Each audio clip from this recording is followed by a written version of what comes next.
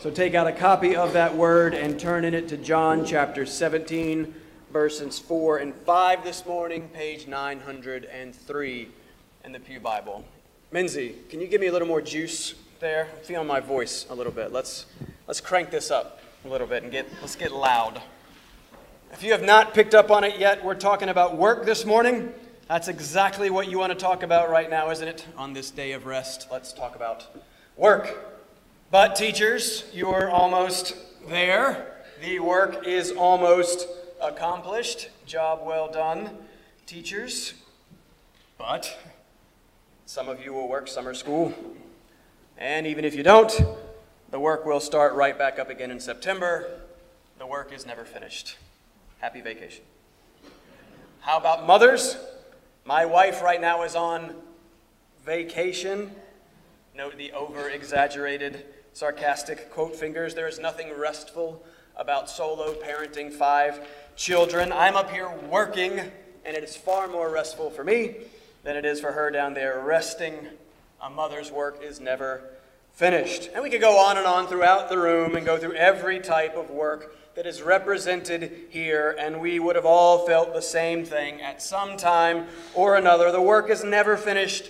Monday morning is coming. Listen, some vacation sounds great. I'm looking forward to it. But the work will just be waiting for me when I return. The work is never finished. Now we know that work is good. Objectively, theologically, we know that God created us for work. We know Genesis 2:15, God took the man, he put him in the garden to work it and keep it. We know that's before the fall. Work is part of the very good of God's original creation and design. We all probably have experienced the meaning and fulfillment that can come from good work and the satisfaction of a job well done. But we have all also experienced the pain and toil and frustration that comes from work and the effects of the fall. In the very next chapter of Genesis, cursed is the ground because of you. In pain or toil, you shall eat of it. By the sweat of your face you shall eat bread till you return to the ground. In Ecclesiastes 2, Solomon puts words to what we have all felt. What has a man from all the toil and striving of heart with which he toils beneath the sun? For all his days are full of sorrow, and his work is a vexation. Even in the night his heart does not rest. This also is vanity or futility or emptiness. So much of life in this world is characterized by vanity, futility, or emptiness. And yet last week we talked about eternal life. Not a quantity of life, but a quality of life. The very life of God himself in us. The abundant life, the joyful life, the contented and satisfied life. We talked 2 weeks ago about the weight of glory. 1.7 trillion pounds of buildings in our city. It has an effect on the land, and we are sinking. Great weight has great impact. We are about to return to the glory of Christ, and that is a weight infinitely greater than 1.7 trillion pounds. And yet, it so often seems to have such little impact on us who claim to believe and to see his glory. So we're seeking to bridge this divide, this gap that often exists between our believing and our doing, our professing and our possessing, what we say and what we actually experience. Why doesn't the eternal weight of glory have more of an impact on us, on our lives and our hearts and our minds, our happiness? Remember, that was last week. All men seek happiness. Are you happy? And if not, why not? Part of the answer is simply that life is hard, and that the Christian life is harder, and that things fall apart in a fallen, sin-cursed world, and it's hard to respond well to that. It's hard to rejoice in the Lord always, and nothing seems to be going right. And I think that work is a perfect illustration of that. Apart from my family, there is nothing that brings me more encouragement and joy than my work. This work. Apart from nothing, There is nothing that brings me more discouragement and sorrow than my work, this work. Why is that? Why can your work be both such a joy and such a sorrow? And what is the solution? Well, the solution is obviously going to be work. And not your work, but the work of another. And not your ongoing, never accomplished work, but the finished, accomplished work of Christ. It is the accomplished work of Christ and the glory of Christ revealed in that accomplished work that is the solution to all of our sadnesses and sorrows, our futilities and frustrations in our work, sure, but that's just an illustration of the rest of our lives. So let's consider together this morning Christ's work and how it informs and applies to our work, but more importantly to the whole of our lives. We're going to do that through 3 points. We're going to start point number 1 and see that Christ did all his work to the glory of God. That's what you are called to do. Here we're going to see Christ doing it. Point number 2, we're going to see that Christ accomplished his work of glorifying God. And then point number 3, we'll close and see that the Father then glorified Christ in that very work. So Christ's work was a work that glorified God, was accomplished, and then even glorified himself. And it is that work that is the key to your work and to your life now. So let's get to work. Let's get into the text. Let me read it for you. John chapter 17. I will read verses 1 through 5 again, but we're focusing on verses 4 through 5 this morning. Pay attention. This is what God wants to say to you today.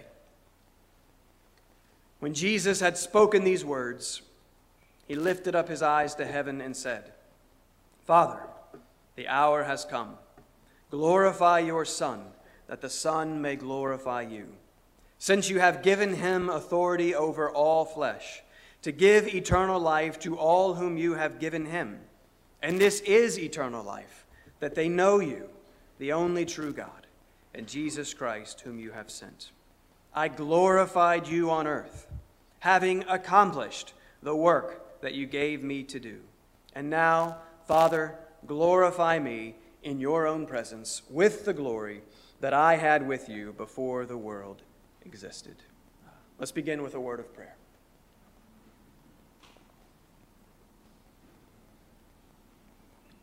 Father, we thank you for this opportunity to be here. Thank you for the great privilege that it is to gather together with brothers and sisters in Christ. Thank you for your kindness towards us in giving us a day set apart to rest, to worship, to fellowship, to play. Father, most importantly, to worship and to delight in you, to honor you, to be encouraged and reminded and drawn back to you. Father, we pray that this time would be a means through which those things happen. I pray that this would not be a thing just for me to get through so that I could be done with my work. Or that this would not be a thing for all of us to get through just so we can get to lunch or get to playing or get to fun things. Father, I pray that this would be a time of focus and a time of joy and a time of encouragement and edification as we fix our minds upon Jesus Christ and what he has done and the work that he has accomplished and what that means for us. Father, we have struggled so often this week to take what we objectively know is true and apply it to our hearts and to our lives and to the difficulties facing us. Father, we ask that you would help us to do that very thing in this time. Father, help me to be clear. Father, help me to be true and right in all that I say, but most importantly, Father, send your Holy Spirit to work in both the preaching and the hearing of your word. Show us Jesus Christ. Give us great joy in his person and in his accomplished work on our behalf. We ask for you to do this on our behalf now, in Jesus' name. Amen. All right, point number 1, Christ did all his work to the glory of God. You probably recognize that. I'm just stealing the wording of our first point from 1 Corinthians 10:31. So whether you eat or drink or whatever you do, do all to the glory of God. I must confess from the outside that this is a concept that I've really been wrestling with lately. Eating and drinking, everyday, mundane things, everything to the glory of God. Preaching sermons, listening to sermons, drinking coffee, eating pizza, playing volleyball, playing basketball, going to work, going on vacation, and on and on and on we could go. Everything to the glory of God. What does that mean? What does that really look like? The defining idea of the Reformation, the movement whose theology we so love, was actually not justification by grace alone, through faith alone, in Christ alone. It was actually first and foremost soli Deo Gloria, to the glory of God alone. The greatest and most known catechism question ever written: what is the chief end of man? Man's chief end is to glorify God and enjoy Him forever. That is your end, your primary purpose, the first and foremost thing you are to aim at and to make the goal of your life, the glory of the all-glorious God. Thus, you are to do every single thing that you do to the glory of that all-glorious God. And I think that a lot of my problems and a lot of the problems that we discussed in the beginning are ultimately rooted here. Let's see if we can sort this out. This is our fourth week in the high priestly prayer. This is our last week in part one of that prayer. Jesus the Christ, the Son of God, is praying. He is speaking. He is pouring out his soul to his Father moments before his betrayal, suffering, and death. And he is doing all of that in the hearing of his disciples, and thus also in our hearing. And we've talked about a lot already. We have considered priorities. Prayers reveal priorities. What do you pray for? What do you most pray for and ask God to do? Right, that reveals your priorities and your loves. Well, what does the Christ, the God-man, the perfect man, pray for? It's glory. Glory is Christ's priority. Glory is God's priority. What is it? We've been defining it. God's glory is his weightiness. It's his greatness, his significance. It's the sum total of all that he is as God. It is his infinite excellence, his infinite intrinsic worth, his infinite intrinsic beauty, his majestic, transcendent, incomprehensible goodness and greatness. God is great. God is good. God is glorious. He is infinitely significant and weighty, and therefore everything else depends upon him and revolves around him. And I said this 2 weeks ago. There's no truth more important for you to learn and love and live and struggle and work in light of than the glory of God. He is the center. You are not. It is all about him. It is not all about you. Romans 11:36, for from him and through him and to him are all things. To him be glory forever. Amen. And so we've seen that that's what this whole first part of Christ's prayer is all about. Look at it again. Christ prays in verse 1, Father, glorify your Son, that the Son may glorify you. And now we're back to that again in our passage in verse 4. I glorified you. So we've just defined the noun glory. God is glorious. He has glory. But we just read three verbs: glorified, glorified, glorified. What does that mean? What does it mean to glorify or to give glory? That's what we're really wrestling with here. What does it mean for me and you to do all to the glory of God? What does it mean that our chief end is to glorify God? And so our starting point here is that Christ himself did all his work to the glory of God. What does that mean? How did he do that? Well, cheat down and look at verse 6. This is next time. Remember, Christ prays first for himself, then he begins to pray for his disciples. In verse 6, he says about them, I have manifested your name to the people whom you gave me out of the world. That's how. Skip down to the very end of the prayer and look at verse 26. So remember, he prays for himself, he prays for his disciples, and then he prays for us, the church. Look at verse 26. I made known to them your name, and I will continue to make it known, that the love with which you have loved me may be in them and I in them. That's how. That's how the Son glorified the Father. That's what it means to glorify God. It is to manifest his name. It is to make his name, it is to make him known. And John has been making this clear from the very beginning. This is who Jesus is and what he is all about. 1:1, in the beginning was the Word, and the Word was with God, and the Word was God. I hope you know this by now, but what do words do? Words reveal and words relate. They reveal and relate. I'm sure I got that from somewhere. I don't know where I got it from. I Googled words reveal and relate. No results found. So I'm claiming that one for myself, though I'm sure it came from all kinds of different places. But the point is, this is what words do. They reveal and they relate. And this is who Jesus is and what he does as the Word. Chapter 1:14. And the Word became flesh and dwelt among us, and we have seen his glory. Glory as of the only Son from the Father, full of grace and truth. Verse 18, no one has ever seen God, the only God. No one has ever seen God, semicolon. The only God who is at the Father's side, that's Jesus the Christ. He has made him known. So you see, Jesus Christ, the Son of God in the flesh, has come to make God known. And as God is the God of all glory, as God inherently has all that intrinsic godness and greatness, to make the all-glorious God known is to make glory known. To reveal God is necessarily to reveal glory. And so every single thing that Jesus did, he did to the glory of God, for the purpose of making that glory known, to reflect and reveal that glory to those around him. Jesus glorified God in his submitting to the law.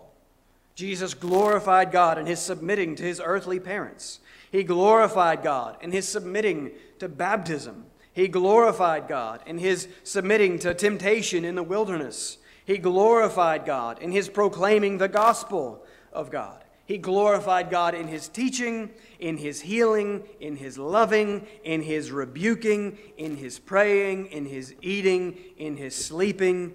He glorified God in his suffering, in his dying. He glorified God in his rising. Everything is the point. Literally, whatever he did all to the glory of God. And listen, we're getting to the most important part in point 2. We're getting to the substitution and the sacrifice, the atonement, and the accomplished. But Christ is also example. He came to represent us. He came to be us. He came to do all that we were to do, and in so doing, not only save us, but also show us what that eternal life we were talking about last week looks like. It is a life lived to the glory of God. And Christ is our perfect example. And so Paul can rightly turn and say to us, you Christians, you all, whatever you do all to the glory of God. And so that means that we are to manifest God's name. We are to make him known. We are to be revealing and reflecting God's glory to those around us. We are to be like Christ and think like Christ and feel like Christ and live like Christ so that we can reveal to others, oh so imperfectly, just a little bit of what God is like. Matthew 5:16, let your light shine before others so that they may see your good works and give glory to the Father who is in heaven. You see that? They are to see us and our good works, and not just works, but character and attitude and everything. And they are to see that and give glory not to us, but to our Father, because it is his light. It is his life in us that is showing and shining forth. So we glorify him and do whatever we do to His glory when God's excellence and beauty and love are made manifest through our lips and through our lives so that others may see Him. Whatever you do, do all to the glory of God.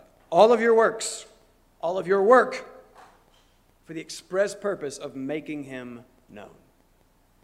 How's that going for you? Is this your chief end? We desperately need to get to point number 2. Let's go. Point number 2.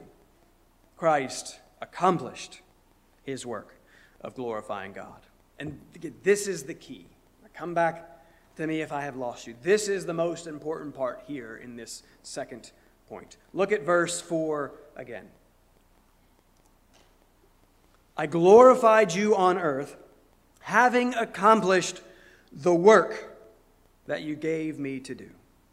So there is a given work, it is a glorifying work, and it is an accomplished work. And it is this that can transform our understanding and experience of work and life. We have not yet specifically defined the work that was given by the Father and accomplished by the Son. So we need to do that. What was the work? There's actually some debate about this. Work or works is an important theme in John. The Greek word is ergon. Maybe you have heard the term ergonomic. Right? There are ergonomic desks and chairs and keyboards and such. If you work in an office, you're familiar with ergonomics. It's sort of the science or the study of work and workplace optimization. It's about efficiency and fit. It's working to make things work well. John, too, is concerned with ergonomics, but on a far greater and grander scale. Let's consider some of his uses of this same word. We can't consider them all because Jesus talks about this a lot. Flip back and let's start in chapter 10. Look at chapter 10, verse 32. John 10:32. Jesus has just claimed, I am the Father are one. The Jews have just again picked up stones to stone him because they understand what he's claiming.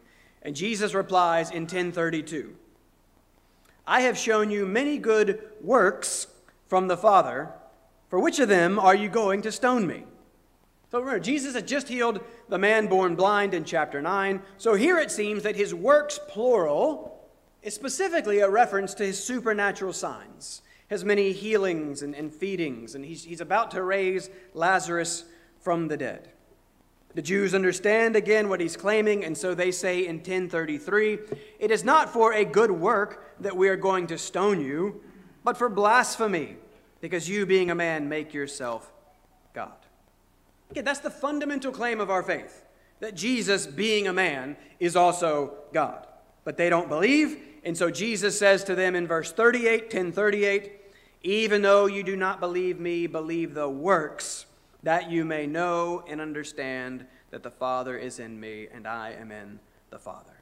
So, first and foremost, the works can refer generally to just that which Jesus does, and then a little bit more specifically to that which Jesus supernaturally does, the signs. Now go to chapter 5. Similarly, look at 5:36. I keep giving you scripture passages so I can drink water. 5:36, Jesus says this, for the works that the Father has given me to accomplish, the very works that I am doing, bear witness about me that the Father has sent me. So it seems like Jesus is talking about the same thing there. The Father has given works to the Son. This seems to be the signs, and they are witness-bearing works.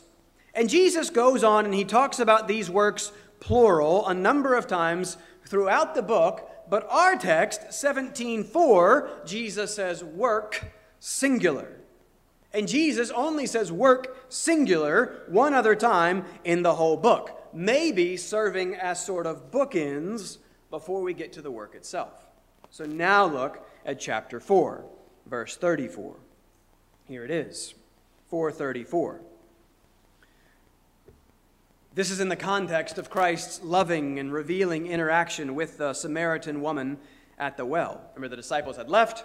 The disciples have come back. They're encouraging Jesus to eat some food, and he responds that he has food to eat that they do not know about. Classic disciples. They're confused. Did somebody else bring Jesus food? Kind of what's going on here? And Jesus replies in 4:34, "My food is to do the will of him who sent me and to accomplish his work."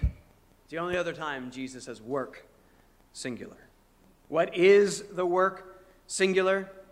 Go back to chapter 5. I'm just trying to keep you awake. Look at 5:19. I love hearing those pages. Excellent. 5:19. Jesus has just healed the paralytic man. The Jews are upset because Jesus is again making himself equal with God. Jesus replies, 5:19, "Truly, truly, I say to you, the Son can do nothing of his own accord, but only what he sees the Father doing. For whatever the Father does, that the Son does likewise. For the Father loves the Son and shows him all that he himself is doing. And greater works than these will he show him, so that you may marvel." What are the greater works? Or I'm arguing, what is the work? Singular. Look at 5:21.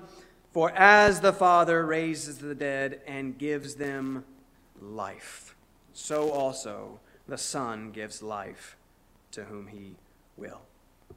In 6:30, the Jews will ask, "What sign do you do that we may see and believe? What work do you perform?" And Jesus replies in 6:33, "For the bread of God is he who comes down from heaven and gives life to the world." John 6:35, "I am the bread of life." Life is the work. Jesus is life. The giving of life is the work. Remember, that's what we've been doing these last 2 weeks. 17:2, the Father has given the Son authority over all flesh to give eternal life. Last week, verse 3, the nature of that eternal life is knowing God. The means of that eternal life is knowing God through Jesus Christ, who is the way, the truth, and the life. This is the work, to give life. Why is this the work? Why do we need life? We can never forget this. Nothing makes sense without this. And it's made clear for us in the first use of the word work in the Gospel of John. Last time, 3:19. Go to 3:19, and then I'll give you a break. Then you can just sit back and enjoy. 3:19. Right on the tails of the giving of the Son to give eternal life to those who believe in him. Why would he have to give eternal life? 3:19. And this is the judgment. The light has come into the world, and people loved the darkness rather than the light, because their works were evil. 20. For everyone who does wicked things hates the light and does not come to the light, lest his works should be exposed. You see, we have a works problem, a wicked works problem. The world's works are wicked, all of them, ultimately. And that's a problem. That's the problem, and that was our problem. Wicked works or just sin, the wages of which is death. That's why we need life. Romans 3:23. All have sinned and what? Fall short of the glory of God. That's a huge statement. I was tempted to go on for like a 20-minute tangent to that. It can mean a number of things. I'll give you a 2-minute tangent on that. Remember John 5:44 a while ago? Remember it with Roy Williams, our former basketball coach. Remember Roy Williams, I hate cool. My daughters have never let me forget. I can't say anything is cool anymore. Just like that in passing. Like, you hate cool. So they've really they've stuck me with that one. But in that sermon on 5:44, I defined cool as seeking glory from men. Look at me, praise me, recognize me, see how great I am. And in John 5:44, Jesus is rebuking the religious authorities for refusing to come to him that they may have life, refusing to believe. And he says, how can you believe when you receive glory from one another and do not seek the glory that comes from the only God? You see, to fall short of God's glory, most simply, is to not receive that glory that comes from God, that approval or acceptance that comes from God, and to not receive that because of our sin. But I think that to fall short of God's glory is broader than that too. I think it also means that we were created in His image. We were created like Him, created, as we saw in point 1, to reflect and reveal that glory.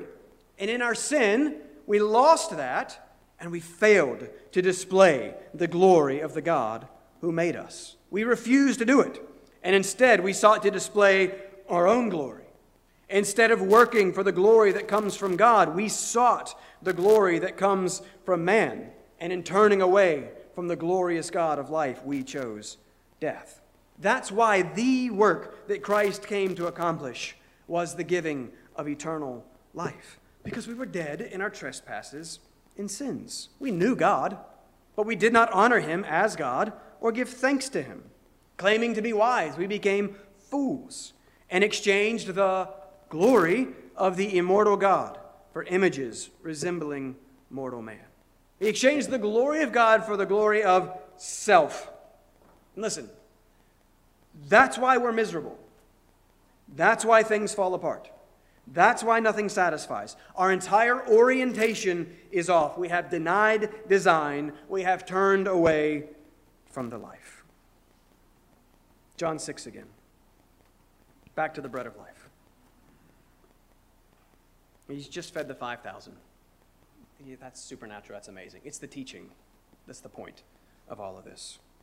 And in John 6:27, Jesus says this. I think this is such an important statement for you and for your work and for your life. John 6:27, Jesus says, "Do not work for the food that perishes, but for the food that endures to eternal life." Stop, because that's so important. What are you working for? Striving for, looking for, living for? Or what are you primarily pursuing? Are you primarily pursuing that which perishes? It should be logical. We are often not logical because sin makes us stupid. Sin affects all aspects of our person, including our mind, our thinking, and our reasoning. Illustration. Say I were to offer you $100,000 today, right now. All yours to do whatever you want with it. Awesome, right? That's a good deal.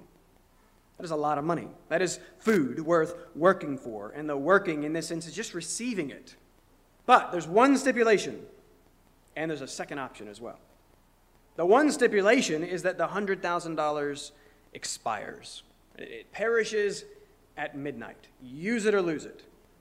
Now, I am confident that you could, right? None of us would have any problem spending $100,000 today. Just give me a couple of minutes, and I'm done. No problem. But hold on, there is a second option. This is like a game show. You get to choose. If you don't take the $100,000, and if you wait until tomorrow, I will give you $10,000 every single day until the day that you die. That's a lot more money. 10 days in, you've matched the $100,000 already, and every day after that, you've surpassed it, $3,650,000 every single year. If you'll just wait for tomorrow and not take the immediate money that perishes, and instead take the money that endures to the end of your life, every single one of us would take the second option. Every single one of us recognizes the absolute foolishness of taking the $100,000 now when you can have millions and millions and millions tomorrow. But that's the one thing. That's the thing that every single one of us does every day when we in our sin work for the food that perishes and not for the food that endures to eternal life. When we choose this life and that which is temporary pleasing at the cost of this life and that which is eternally pleasing. Much of our misery, our ongoing discontent and dissatisfaction comes from this, our tendency to still work for the food that perishes, to still work to receive glory from one another. And why do we do that? We know big picture sin. We know that's why. But it's also in part because we struggle to truly and fully believe this second point. We either struggle to truly and fully believe that this is the work that we needed done for us, that the one thing that we really need is the forgiveness of sins and eternal life, the very God of life in us, life in his presence where there is fullness of joy and pleasure forevermore. We struggle to believe that that's the priority and that that's infinitely better and more satisfying than any food or glory here. Or we struggle to believe that Christ has accomplished the work. Well, we just sang it. Jesus paid it all. But how much this week have we lived as if there was something less to be paid or to be proved? I think this is such a key and important point, that Christ has accomplished the work. The last thing that Jesus says in John before his resurrection, 19:30, it is finished. It's the same root word as the accomplished of 17:4. He accomplished the work. He finished the work. And then that resurrection in the very next chapter proves it. Death could not hold him. It had no claim on him. And since his work was to come and take on our sin and to bear it and to suffer and die for it, and since when he took it on and then he took it down into the grave, he left it there. All of it. He came back. It did not. That's why Psalm 103:10 is my favorite verse that I come back to again and again and again. He does not deal with me according to my sin. How is that possible? You have to understand that a holy and just God cannot ignore sin. So often I think we think of forgiveness as excusing it.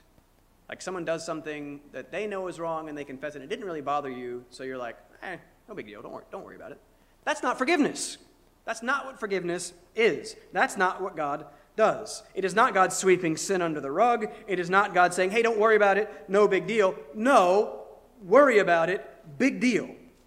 Such a big deal that the only way for anyone to be forgiven and moved from death to life was for God himself to come, to take on flesh, so that he could take on our sin and suffer and die for it in our place and rise again. The sin has to be paid for. That's what justice requires. The death had to be dealt with, and that's why Christ has come. That's the work, and he has accomplished it. And so we must learn to love that and to live in light of that and to begin to believe that that's it. That's the thing, and it's taken care of. And it's accomplished. So in that verse 6 that we were considering and following and meandering, Jesus says, all right, so don't work for this food that perishes. The verb is then implied in the second part. Work for the food that endures to eternal life. Well, what does that mean? Oh, he tells us. 6:28. Notice the Jews say to him, well, what must we do to be doing the works of God? Jesus says in verse 28, Jesus answered them, this is the work of God, that you believe in him whom he has sent. Faith is the work. Again, our work, our response.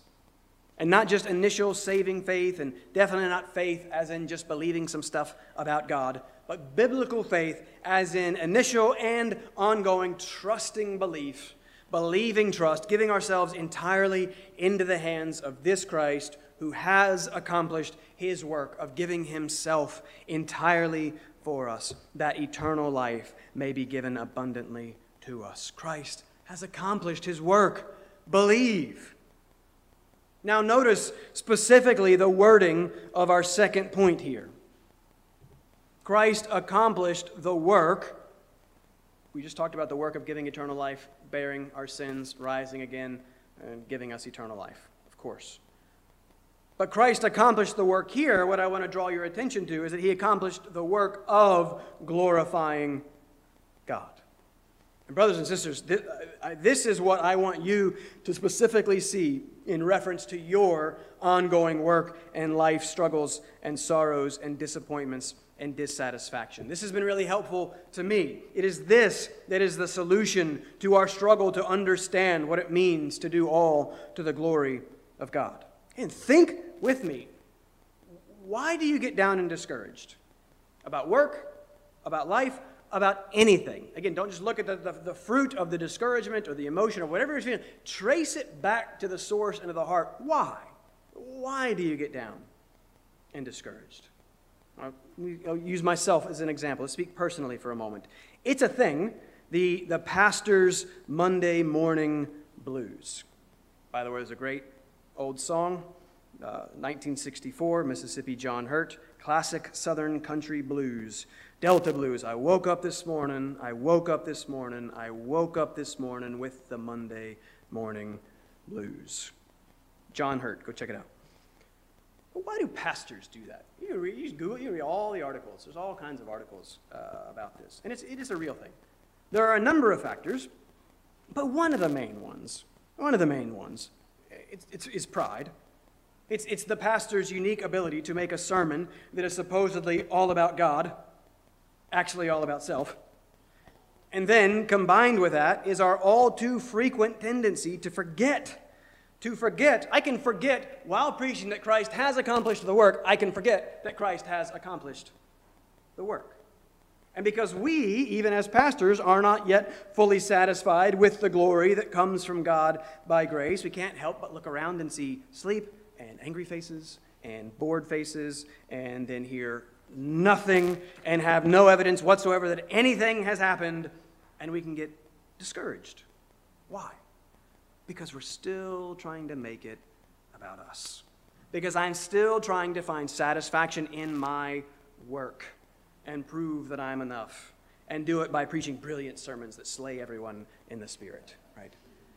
God help me.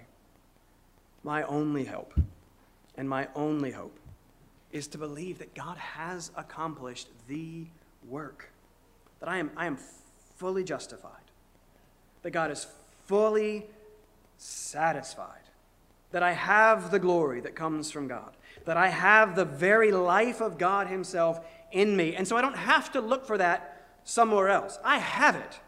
I don't have to strive to prove myself. I don't have to get discouraged in my always mixed motives and my failures to perfectly do everything to the glory of God, because Christ has already perfectly done everything to the glory of God for me in my place. I fell short of God's glory. I continue to fall short of God's glory because I remain a sinner until glorification. Christ restored me to God's glory, though. And it's when I can see that and love that and live in light of that I find real freedom and joy and life and peace. It doesn't excuse me from working and striving to do all that I can more and more to the glory of God. Paul says, I worked harder than any of them. It's this very fact that motivates me and empowers me to do that very thing and work all the harder for the right reasons. You see, Christ finished his work so that we can start ours. Christ's finished work fuels our ongoing work. I think, just to be clear, not in any way a work of seeking justification or proving ourselves or earning God's favor, but work in the sense of our response to his perfect, accomplished work, our work of ingratitude, living for him and loving him and doing all that we do to the glory of God. In chapter 9, when the disciples asked Jesus about a man blind from birth who sinned, this man or his parents, who was it? Why was he born blind? And Jesus answers in verse 3, it was not that this man sinned or his parents sinned, but that the works of God might be displayed in him. And then Jesus goes on to say, catch the pronoun, we, disciples, we, plural, but I think that includes us, we must work the works of him who sent me. Again, we, you and me. 15:8, by this my Father is glorified, that you bear much fruit, and so prove to be my disciples. And it's God's grace, and it's the all-glorifying Christ that makes that possible. And remember what that fruit is. It's simply Christ-like character and conduct. This is how we bring God glory. And that's what God has promised to do in us, to conform us to the image of his Son, and to bring that perfect work, our glorification, our Christ-likeness, to completion. And do you know what that's going to do? A lot of things. But first and foremost, it's going to bring great glory to Christ himself. Very quickly, point number 3. Let me state it, and then let's try to apply. Point number 3, the Father glorified Christ in his work. Let me just read verse 5. Here's the conclusion of Christ's prayer for himself. And now, Father, glorify me in your presence, with the glory that I had with you before the world existed. So Christ was always the all-glorious Son of God. He laid aside none of his extrinsic glory, his godness, but he did lay aside his extrinsic glory, the showing and the shining forth of that glory. And his desire here, his right and righteous desire, is to have that glory restored, for his name to be made manifest, for him to be made known as he is in all his glorious and beautiful perfection. And the brilliance of the gospel is that it's shown in the cross. It's there that we see the glory of Christ, perfect in love, willing to come and suffer and die for wretched, unsatisfied, glory-stealing sinners like us. But he did it. Therefore, God has highly exalted him and bestowed upon him the name that is above every name. In his dying, in his rising, in his ascending, in his ruling and reigning, now in his returning, in the revelation of him by the Spirit through this living and active word, Christ, the Son of God, is glorified. Have you seen it? Have you seen him in all his glory? I mean, I know this sounds trite and this sounds simplistic, but he really is the solution to my Pastor Monday morning blues. He is the solution to your feeling of work futility and frustration. He is the solution to your life disappointments and discouragements, sadnesses, and sorrows. Look at who he is and look at what he has done. What if it's all true? What does it do? What would that really mean for you? Martin Lloyd-Jones used to say that it's a great tragedy that we who are princes so often live like paupers. He says in the opening of his classic, Spiritual Depression, you really must read it. He says this: unhappy Christians are, to say the least, a poor recommendation for the Christian faith. He goes on, Christian people too often seem to be perpetually in the doldrums, and too often give this appearance of unhappiness and of lack of freedom and of absence of joy. There is no question at all but that this is the main reason why large numbers of people have ceased to be interested in Christianity. Those are hard words. Remember, we're commanded to do all that we do to the glory of God. We've seen what that means. We glorify him when his excellence and beauty and love is made manifest through our lips and through our lives so that others may see it. And so that means I got to get over myself. That means I got to stop walking around grumpy and angry looking. That means I've got to stop so focusing on myself and my struggles and then revealing only sadness and sorrow in my lips and life, because it's a lie. Because God is so good. And he has been so good to me, and at some point it's pure and plain unbelief when I refuse to see that and rest in that and seek to be glad in him. I fly back down tomorrow. I've been preparing myself to be around extended family, to be around some non-believers. And I've been getting myself ready by rehearsing and going back through some scripture memory, making sure I've got those things lodged in there correctly. Philippians 2, Psalm 16, 1 Corinthians 13. Love is not irritable. Love is not irritable. Love is not irritable. Love is not irritable. Right, I'm having to say it again and again and again. And then I'm praying that God would work through those truths, his living and active word by his Spirit, to produce and demonstrate the joy of the Lord that is my strength, so that other people can see that, so that through what I'm saying and what I'm doing, that those around me would see that I am His, and that it is Christ who lives in me, and see hopefully just a little bit of what He is like through me. And my only hope, and your only hope, is to start with the fact that Christ has accomplished the work. Which is great news, because again, all that I just said about heading south and demonstrating Christ, I'm going to fail. There will be grumpiness at some point. There will be irritability. There will be struggle. You will continue to struggle with sorrow and sadness at times. I will continue to struggle with the Monday morning blues. But Christ has accomplished the work. And the Father Himself loves us. And He knows our frame. And He remembers that we are dust. Know Him as that. As gracious, loving, patient, Heavenly Father. As Martin Lloyd-Jones says, last Lloyd-Jones quote, it's Lydia's fault. She gave me a big Lloyd-Jones book, so blame Lydia. I'm giving you lots of Lloyd-Jones.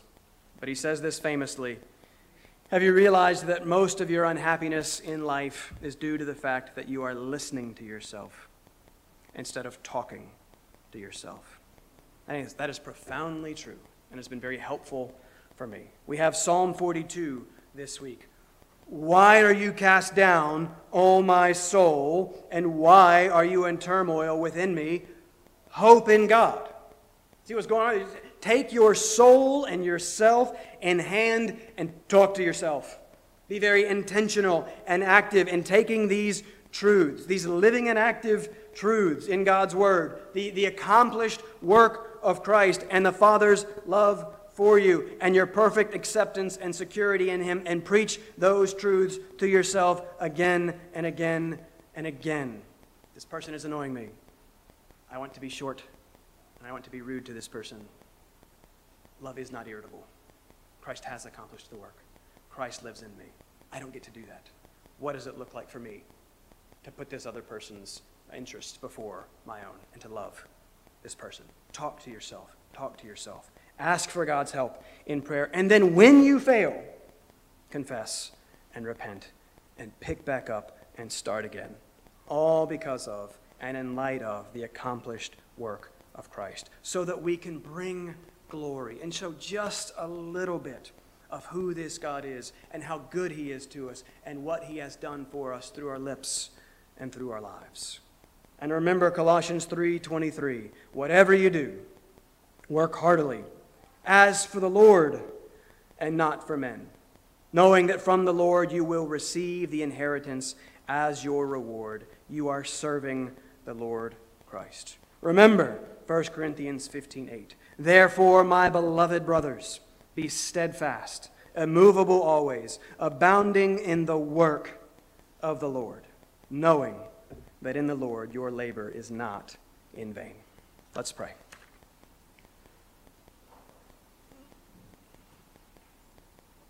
Father, help us. Help me.